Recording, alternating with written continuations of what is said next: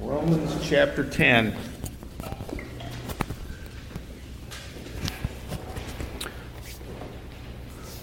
From time to time throughout history, we've all heard messages that have inspired us, that have made us stand up and take notice of them. You can point to Winston Churchill and some of the messages he's made, Martin Luther King Jr., Ronald Reagan, things like that.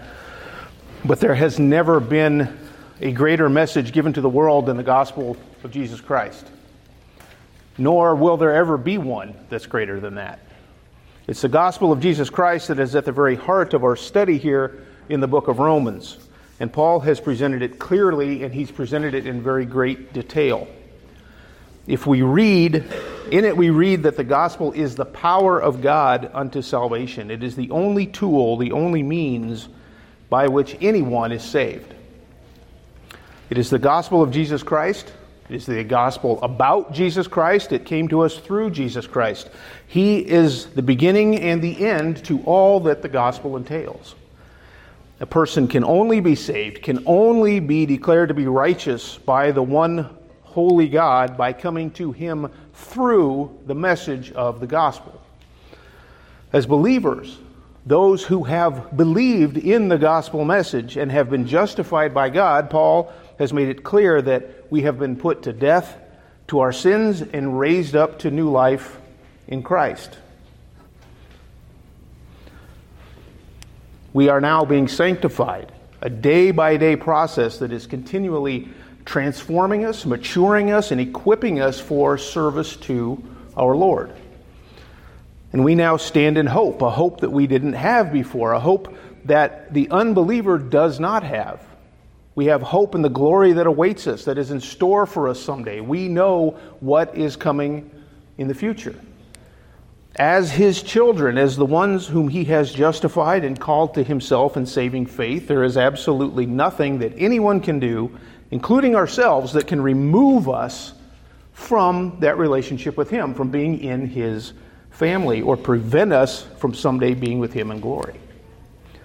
That is the hope that we have as believers. And this is not according to anything that we did. We can't boast about it in our own situation, but because we are the ones that He has called to place our faith and trust in Him.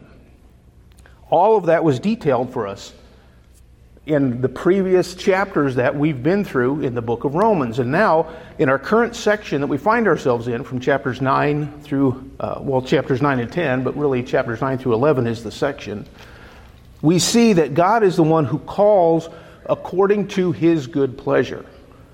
But it is still man's responsibility to place his faith and trust in the gospel of Jesus Christ, in the message that God has revealed.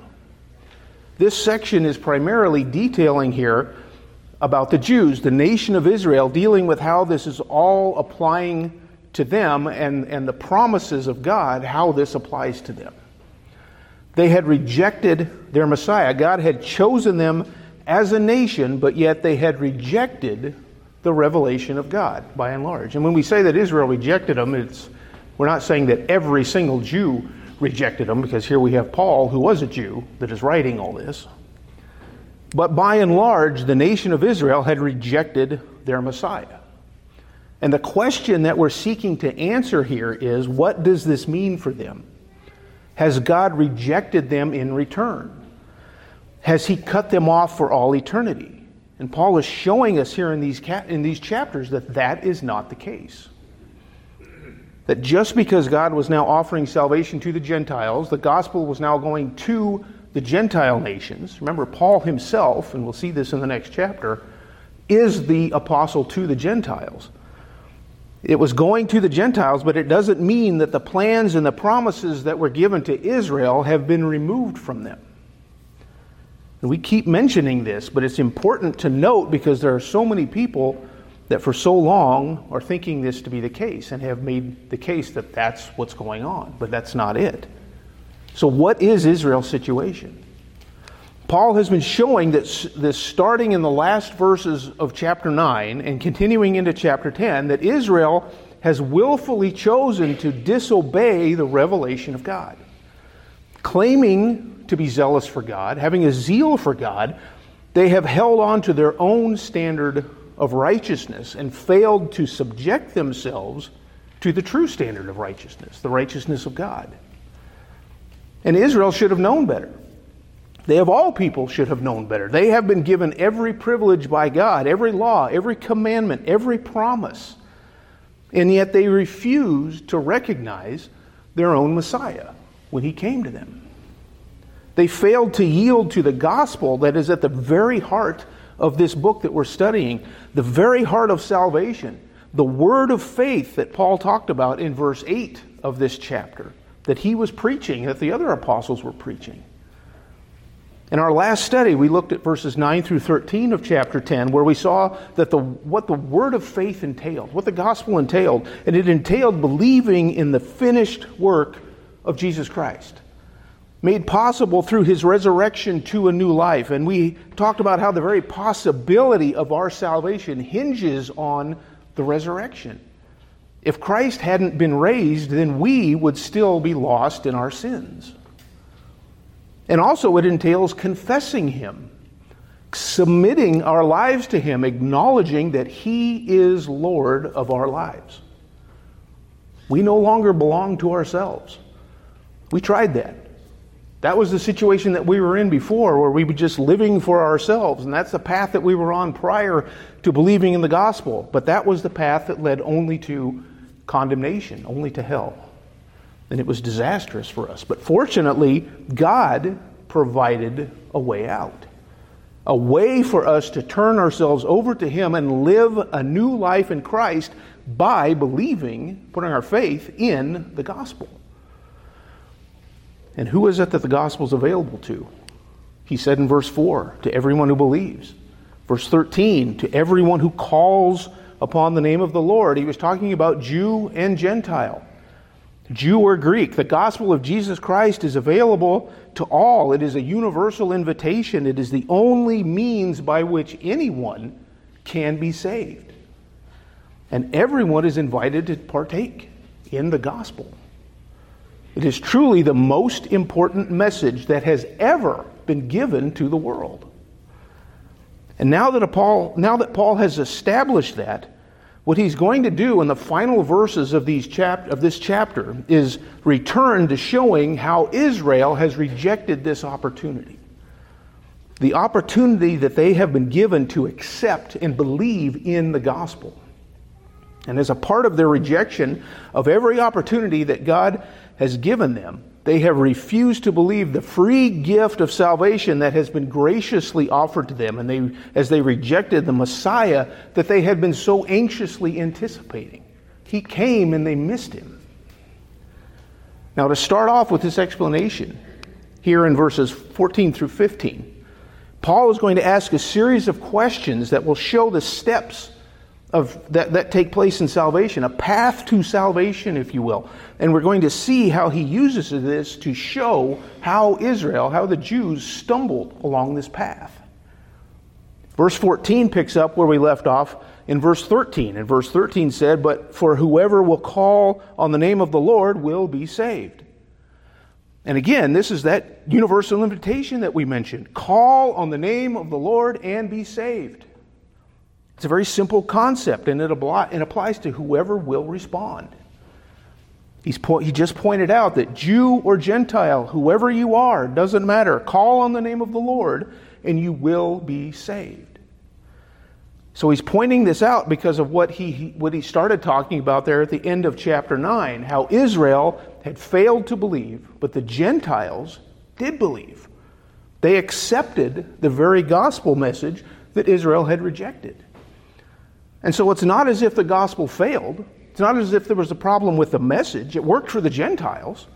They believed. They were saved. The majority of those in the church at Rome were a testimony to the fact that the gospel was effective, because the majority of those in Rome were Gentiles. So it's not as if the invitation failed, that they weren't invited. There's no partiality. The same Lord is Lord of all. Whoever believes will not be disappointed. So the failure must be found somewhere else. And so Paul is going to go through this list of questions to try to narrow this down for us. So he says in verse 14, "How then will they call on him in whom they have not believed? How will they believe in him whom they have not heard? How will they hear without a preacher? Then in verse 15 he says, how will they preach unless they are sent? So what Paul is doing here is showing the application of the gospel message, but he puts it here in reverse order. Starting from the end when someone calls out to God and moving backwards to the sending of those that share the message, the preacher. So the first thing we see, how then will they call on him whom they have not believed? Now it's true that whoever makes this call, will be saved.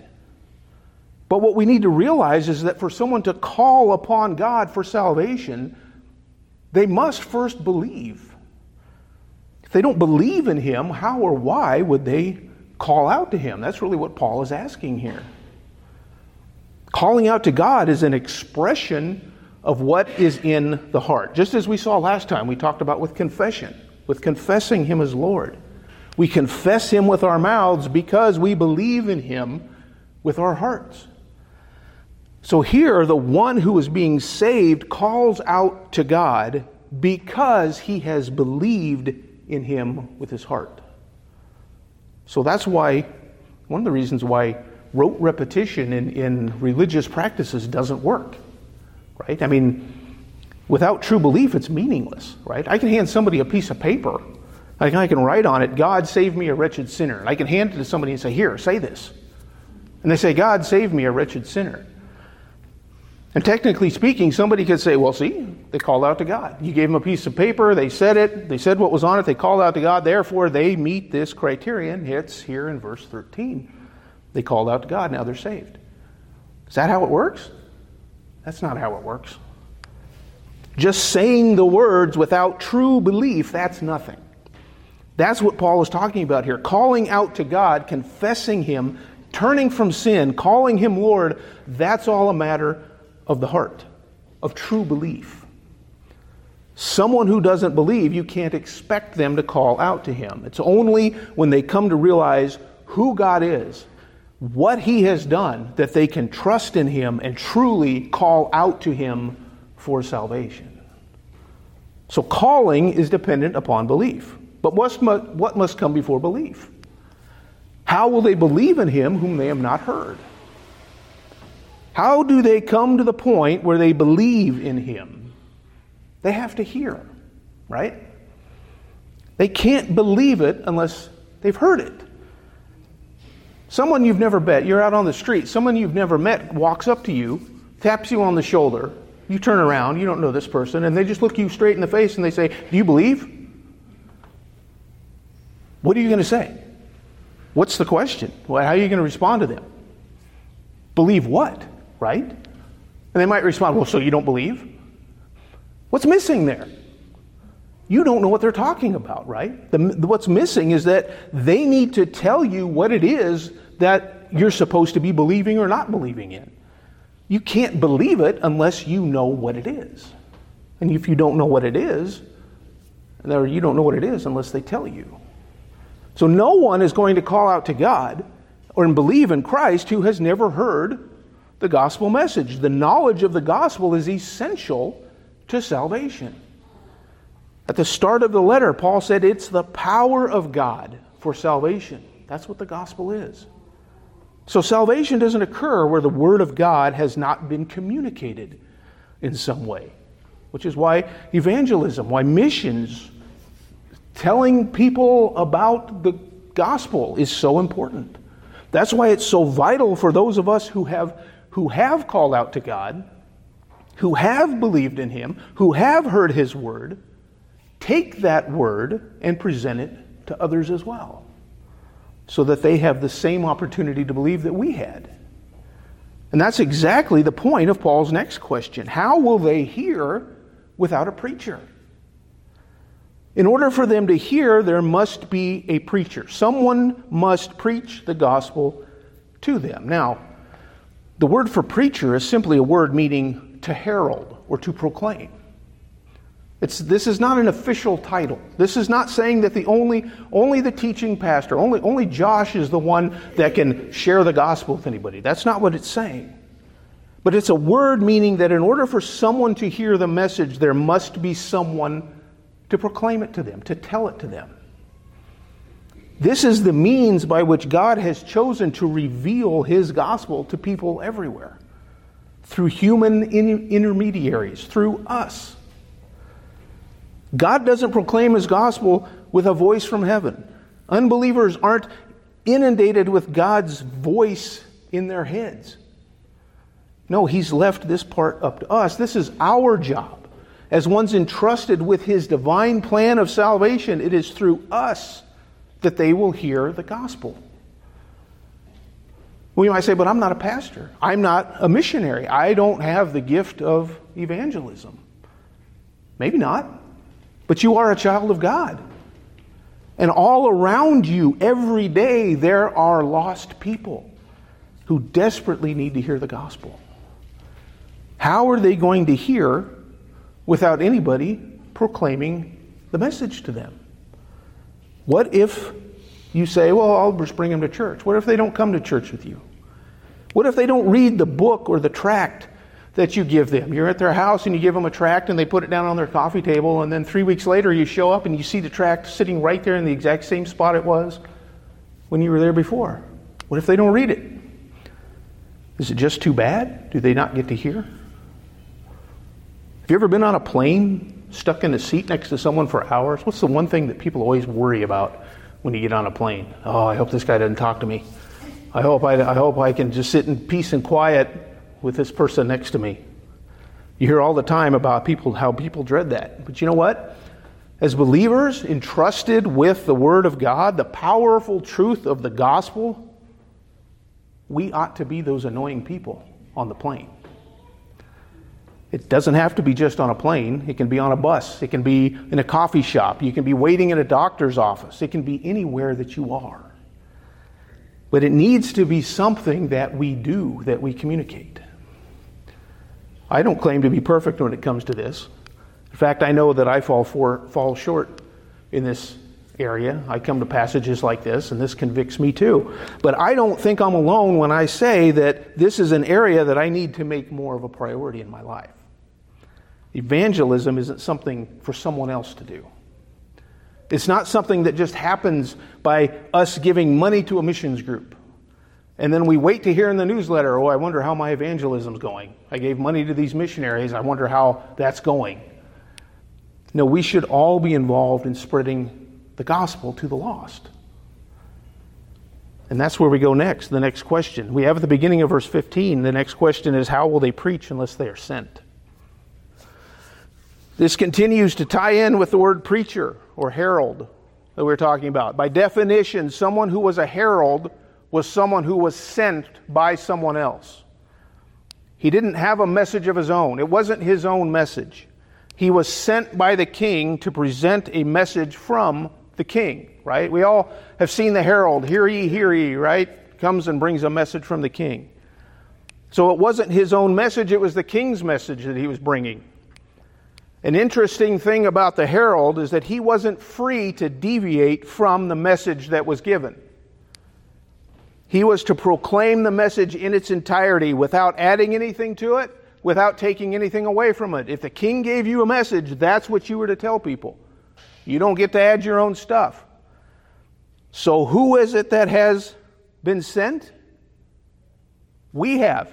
You have. I have. We've been sent with the message of the gospel by God to present His message, not our own message, but His message. Sometimes it may be tempting to change it around a little bit. Sometimes it may be tempting to say, you know what? Leaving out parts, adding parts, determining what's offensive, what's not offensive, that's not our job. That's not our determination. We don't make those determinations. In fact, if you look in the book of Galatians, Paul has some very strong words, very strong warnings for those that would modify the gospel to add in or take away their own aspects to it. He says, let them be accursed. They're anathema. The gospel message itself is offensive to the lost. That's outside of our control, right? It needs to be offensive to the lost. They've offended God. We offended God before we were saved. We needed to be offended by the truth of the gospel. But we need to be faithful to the message that God has given us. We need to tell them that they're sinners. We need to tell them that they're on their way to hell. That they can only be saved by trusting in the provision that God has made for them through Jesus Christ and His work on the cross. Dying for their sins, being raised on the third day, paying the penalty for our sins in His own body, providing the only means by which we can have a right relationship with God. That is the only way. Well, if we have believed, we are witnesses to this fact. We have experienced the power of this message firsthand in our own lives, if we have placed our faith and trust in Christ. And as witnesses of this fact, what are we to do? Well, what does a witness do? Right? Well, I think we've talked about this before. Anybody that's ever seen, maybe you've never been in a courtroom, but you've seen Perry Mason or you've seen Law and Order, right? The witness stands up there and they tell the truth, right? That's what they do. They tell what they know. They're not the ones that are arguing the case. They're not the ones that are judging the defendants or making the decisions. They are witnessing by telling the truth, what they know. And that's what we are. We are first-hand witnesses of the good news of Jesus Christ. In the second half of verse 15, Paul uses an Old Testament quote to make a statement about those who do what they are sent to do. He says, just as it is written, how beautiful are the feet of those who bring good news of good things. A quote from Isaiah 52:7, where the emphasis is on the role that the messenger plays in the bringing of the gospel. Heralds back in this day traveled by foot to wherever they were going, and they brought good news. They had beautiful feet, is what it said. Simply meaning that they were welcomed. It was a beautiful sight to see them, right? We look at that today and we say, a child may be anxiously anticipating their grandparents coming, so they look out the window or they sit on their front porch and they look down the street, and when they see the car come around the corner, they're excited because they see their grandparents' car. If we don't have little kids to think about that, we maybe have the same feelings about the Amazon truck that comes down the street, right? Bringing our package to us. But it's not what the car or what the truck represents. What it is, or just the fact that you're excited about the car or the truck, it's what it represents. It's what it's bringing. That's what the feet of the herald represent here. The preacher of God's word brings beautiful news, a testimony to the importance of our witnessing the good news of Christ, of being the obedient instruments of God to proclaim His gospel to the lost. So why does Paul bring up this progression? From those who are sent all the way down to those who call upon God, because once again, he's relating this all back to the situation that Israel is in. He's showing the response that the Jews had to the ones who were sent and to the message that they brought. It says in verse 16, however, they did not all heed the good news. For Isaiah says, Lord, who has believed our report? Take note of what Paul is saying here and how it relates to what he's already said. What have we already seen as far as the offering of the gospel goes? It's all inclusive. Romans 10, verse 11, he said, whoever believes in him will not be disappointed. Verse 12, he said, for the same Lord is Lord of all, abounding in riches for all who call on him. Verse 13, he said, whoever will call on the name of the Lord will be saved. To whom does the gospel message apply? To everyone, to all. But what do we have here? They did not all heed the good news. When it came to Israel, the first ones to receive the gospel, it came to them, presented right to them, fell right in their laps, we could say. But what happened? It was rejected by most of them. Not all heed the good news. And this is the problem. They didn't heed it. The word for heed is a word that means to listen and to obey a command. It's a military type word. When you heed something, somebody's given you a command and you are to hear it and do it. So it's their lack of obedience to the message that's being talked about here. Back up in verse 3 of the chapter, Paul said that they did not subject themselves to the righteousness of God. They heard the gospel, it was given to them, but they failed to respond in saving faith. They did not heed it or obey it. And this is why those in Israel are lost. To reinforce again, Paul quotes Isaiah 53:1, the first verse of a chapter dealing with the message of the coming Messiah, speaking about the substitutionary death of Christ in Isaiah 53. He says, "Lord, who has believed our report?" The idea is that in Isaiah's time, even though the word was preached, there were so few that believed it, that heeded it, that Isaiah has to ask this question.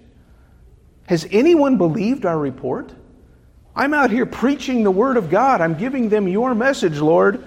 Is anybody listening? That's what this quote is signifying here. Just as it was back in the Old Testament, it's the same with the message of the gospel that the Jews did not all respond to, that they did not heed. Now, what's important to note is that here belief is used synonymously with obedience. They're not the same thing, but they are inseparable, just like we saw with belief and confession. Belief and calling on God. If you believe, you confess Him as Lord, you call out to God, and you obey the gospel. A lack of belief is really a lack of obedience. God has provided a means of salvation, and the majority of mankind rejects the gospel in disobedience. The Jews were disobedient to the God that they claimed to serve and to worship. We come to verse 17, and Paul summarizes all that he's been saying to this point just by saying, "So faith comes from hearing, and hearing by the word of Christ." In a nutshell, this is salvation, hearing and believing the word of Christ. Once again, we're reminded that you can't simply have faith or be a person of faith. We hear that phrase all the time. Oh, he's a person of faith. Faith for faith's sake doesn't mean anything.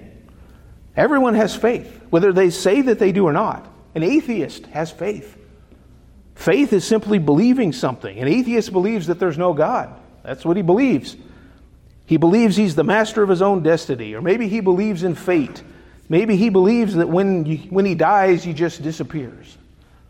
But that's still faith. That's still something in which he trusts in and believes. So everyone believes in something, but the question is, what is it that you must believe to be saved? The word of Christ, the very word that you have heard, the gospel that was preached to you. When it talks about the word of Christ, this can either be saying it's the word about Christ or the word from Christ, and both are true. And we've already seen that actually in this chapter. Back up in verse 9, he said, "If you confess with your mouth Jesus is Lord and believe in your heart that God raised Him from the dead, you will be saved." This is what we believe about Christ. This is part of what we believe about Him. It's a belief in who He is and what He has done for us. But we also saw in verse 14 that we believe in what Christ has said as well. How then shall we call on Him whom they have not believed? How will they believe in Him whom they have not heard? When you hear the gospel message, you are hearing from the herald, the word of the King Himself. You are hearing the message from God, from Christ, just delivered by the herald, right? You're reading this thing that the King has told you to say. It's the King's words that you're hearing. Either way you look at it, the emphasis is clear. Salvation only comes through faith in the gospel of Jesus Christ. No one can be saved without hearing the gospel and responding in obedience to that message. So now he's established that faith comes through hearing the gospel. So back to the subject at hand, what about Israel? Why aren't they saved? Why don't they heed the message? Well, he brings up a couple of potential issues here. Maybe these are the cases. Surely it's because no one bothered to tell them the message. Maybe that's the case. He says in verse 18, "But I say, surely they have never heard, have they?" So, must be that they didn't hear. So, you see, Paul is asking rhetorical questions again. He's going back to that mechanism, asking the rhetorical question, because he says next, "Indeed they have." He answers it right away. "Indeed they have. Their voice has gone out into all the earth, and their words to the ends of the world." Once again, here he backs up his statement with an Old Testament quote. And this is because he's using Old Testament quotes because he's applying this to Israel. He's going back to what they should have known and things that they would be familiar with. And he's going to use several quotes in the final verses to make his point here. But here he's quoting from Psalm 19:4, a psalm that starts off talking about how the heavens are telling of the glory of God.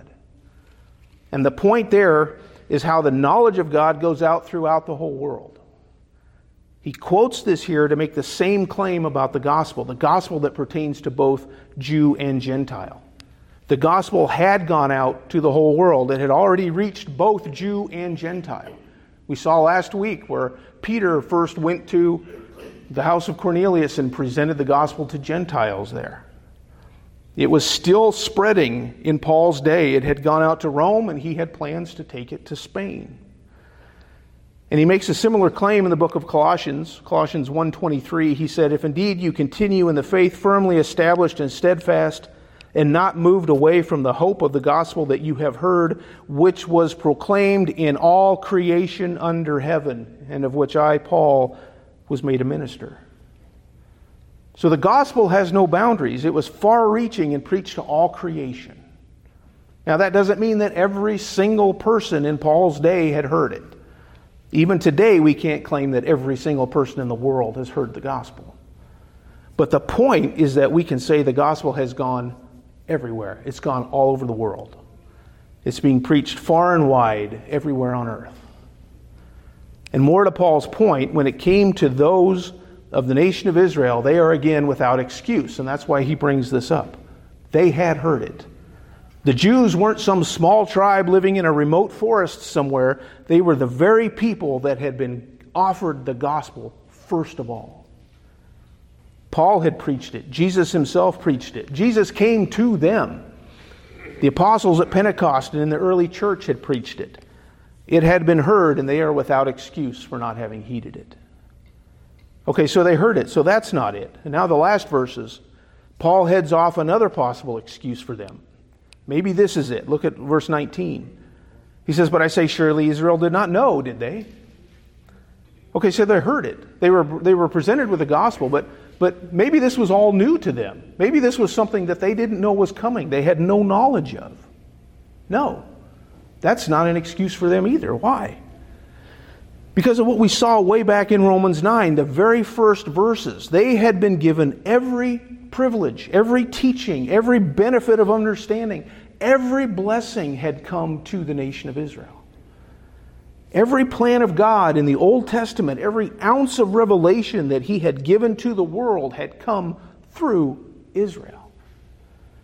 If they didn't have knowledge, it was because they were refusing to listen, not because they weren't told. As Paul continues on here, he's going to show them more from some of these Old Testament quotes. He's going to quote from Moses and Isaiah. God had revealed to them that a people who didn't have the blessings, the privileges, would be used to shame them, to make them jealous and angry because of their refusal to believe, to heed His word. None of what was going on with them should have been a surprise to them. So he continues in verse 19. First, Moses says, "I will make you jealous by that which is not a nation. By a nation without understanding will I anger you." Here we see another Old Testament quote, this time from Deuteronomy 32, verse 21, from the Song of Moses before Moses died, telling the Israelites of the displeasure that God had with them. Because of their disobedience, because of them going after other idols and other nations, God will take a people who are not a nation, belong to no nation in particular, and use them to make the Jews jealous. He will take a nation without understanding. This is literally senseless or stupid about spiritual things, and use them to shame the Israelites. Would this work? Of course it would. Because the Jews had been given every law and all the promises of God. And here, God takes a nation that knows nothing about Him, people that lack any spiritual sense, and He gives them what He had given to Israel, makes them His people. We saw examples of this back when we studied Daniel last year, when we saw the Israelites were taken captive by the Babylonians. God revealed to them that they would be punished by the Medo-Persians, by the Greeks and the Romans, using other nations to punish the nation of Israel. Remember, that was the beginning of the times of the Gentiles. And as a part of that time, which is still going on, this is what is going on now with the Gentiles and the church. God has turned away for a time from the Jews and is focusing his attention on the Gentile nations. And we'll see this in greater detail when we get into chapter 11 in the next chapter. But what is the effect of this? The effect is to make them jealous, to bring about jealousy to the nation of Israel. God has taken what was first meant for them, first offered to them, and now given it to someone else. He has now offered it to the Gentiles instead. It's like a father whose son is being very unruly, being very disobedient, and the father gets frustrated with him and finally says, you know what, I'm going to take those toys. If you can't get along with your toys, I'm going to take your toys and I'm going to give them to charity. And he takes the toys and he gives them away. What effect would that have on the kids? Well, they would hate that. Now our toys were taken away. Well, that's kind of a situation here. But in that situation, that might be a rash decision by the father, but that's not what happened with God. God did not make a rash decision. He had revealed this long ago that he was going to do this, clear back in Moses' day. And that's not the only example. In verse 20, we see another Old Testament quote of the same concept, this time from Isaiah.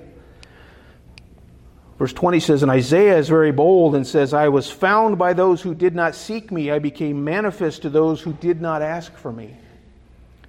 So here he's quoting from Isaiah 65. This concept ties back to what we saw at the very end of chapter 9 and verse 30, where it said, what shall we say then? That the Gentiles who did not pursue righteousness attained righteousness, even the righteousness which is by faith. The Gentiles weren't pursuing righteousness, yet they attained it thanks to the grace and the mercy and the sovereignty of God. God was found by those who were not even seeking him, who didn't ask for him. They weren't seeking to be pleasing to God by observing the law and trying to hold to the law. And yet, they found him. They were being saved. And by coming to him in faith. Back up in verse 17, he said, faith comes from hearing, hearing by the word of Christ. This has been Paul's point since the end of chapter 9. Faith is the avenue by which men are saved. Not privilege, not physical descent, not works, but it's faith in what God has revealed. What he has offered to all. So again, the Jews have no excuse. In the last verse of the chapter, we're going to get through it. I hope we're on time. Verse 21, but as for Israel, he says, all the day long I have stretched out my hands to a disobedient and obstinate people. You know what this is? This is the picture of a loving and merciful God who is stretching out his hands to the people that he has chosen as his own. All the day long shows the patience of God as he continually reaches out to make provisions and provide blessings for his people. And how is he repaid? With disobedience and obstinance, it says. A people who refuse to do what he says and are contrary to what he has revealed. That was the pattern for Israel. Taking the blessings that God gave them and repaying his blessings with selfishness and disobedience. Why were the Jews condemned? We saw in chapter 9 that God chooses whom he wishes and he calls them to salvation. But is that why others aren't saved?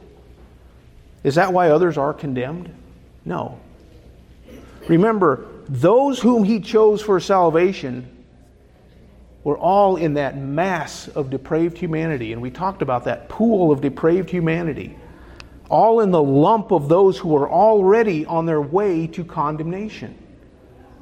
Anyone who isn't saved isn't saved because of their own failure to heed the gospel, to accept the free gift that he has offered to all. They have a responsibility, as do all of us, to heed the Word of God. The gospel of Jesus Christ is essential for salvation. Salvation is found in no one else. It's found in no other message. It's found in no other variation of this message.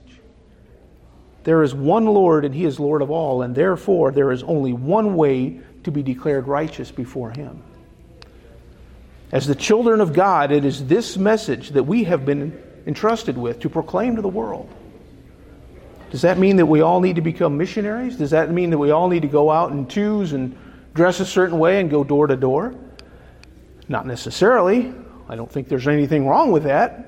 But I believe that we all have opportunities that are right in front of us every day that we need to be taking advantage of. Co-workers, neighbors, family members, people sitting next to us on the airplane, in the coffee shop. Without hearing the gospel, how are they going to believe? Without someone to preach it to them, how are they going to hear? We come here each and every week and we worship, we fellowship, we hear the Word of God being taught. Is this where we bring people to hear the gospel? We can, but we need to remember that this is primarily a time for believers to build up believers, for us to utilize our gifts and edify the body of Christ.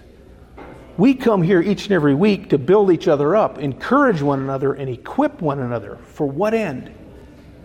So that we can go out from here, so that we can be lights to the world, being witnesses of our faith wherever it is that we go. We have been entrusted with the most important message that has ever been given to the world. The most important message that anyone will ever be able to hear. And the question is, what do we do with it? What have we done with that message lately, when there are so many people who desperately need to hear it? Let's close in a word of prayer. Dear Heavenly Father, we come to you. We thank you, Lord, for this time that we have together, and we just pray, Lord, that you would help us to take these truths from the book of Romans and use them in our lives to bring glory and honor to you. Pray, Lord, that you would help us to take the message of the gospel to the lost, that we would be sharing it with everyone that will listen, that we would be bold with it, that we would be confident with it, and Lord, that we would use it to honor you in just seeing souls come to salvation. We thank you, Lord, for your work in salvation. We thank you for the blessings that it has brought in our lives, and we pray, Lord, that we would be used mightily by you to see others saved as well. And Lord, we pray these things in Jesus' name. Amen.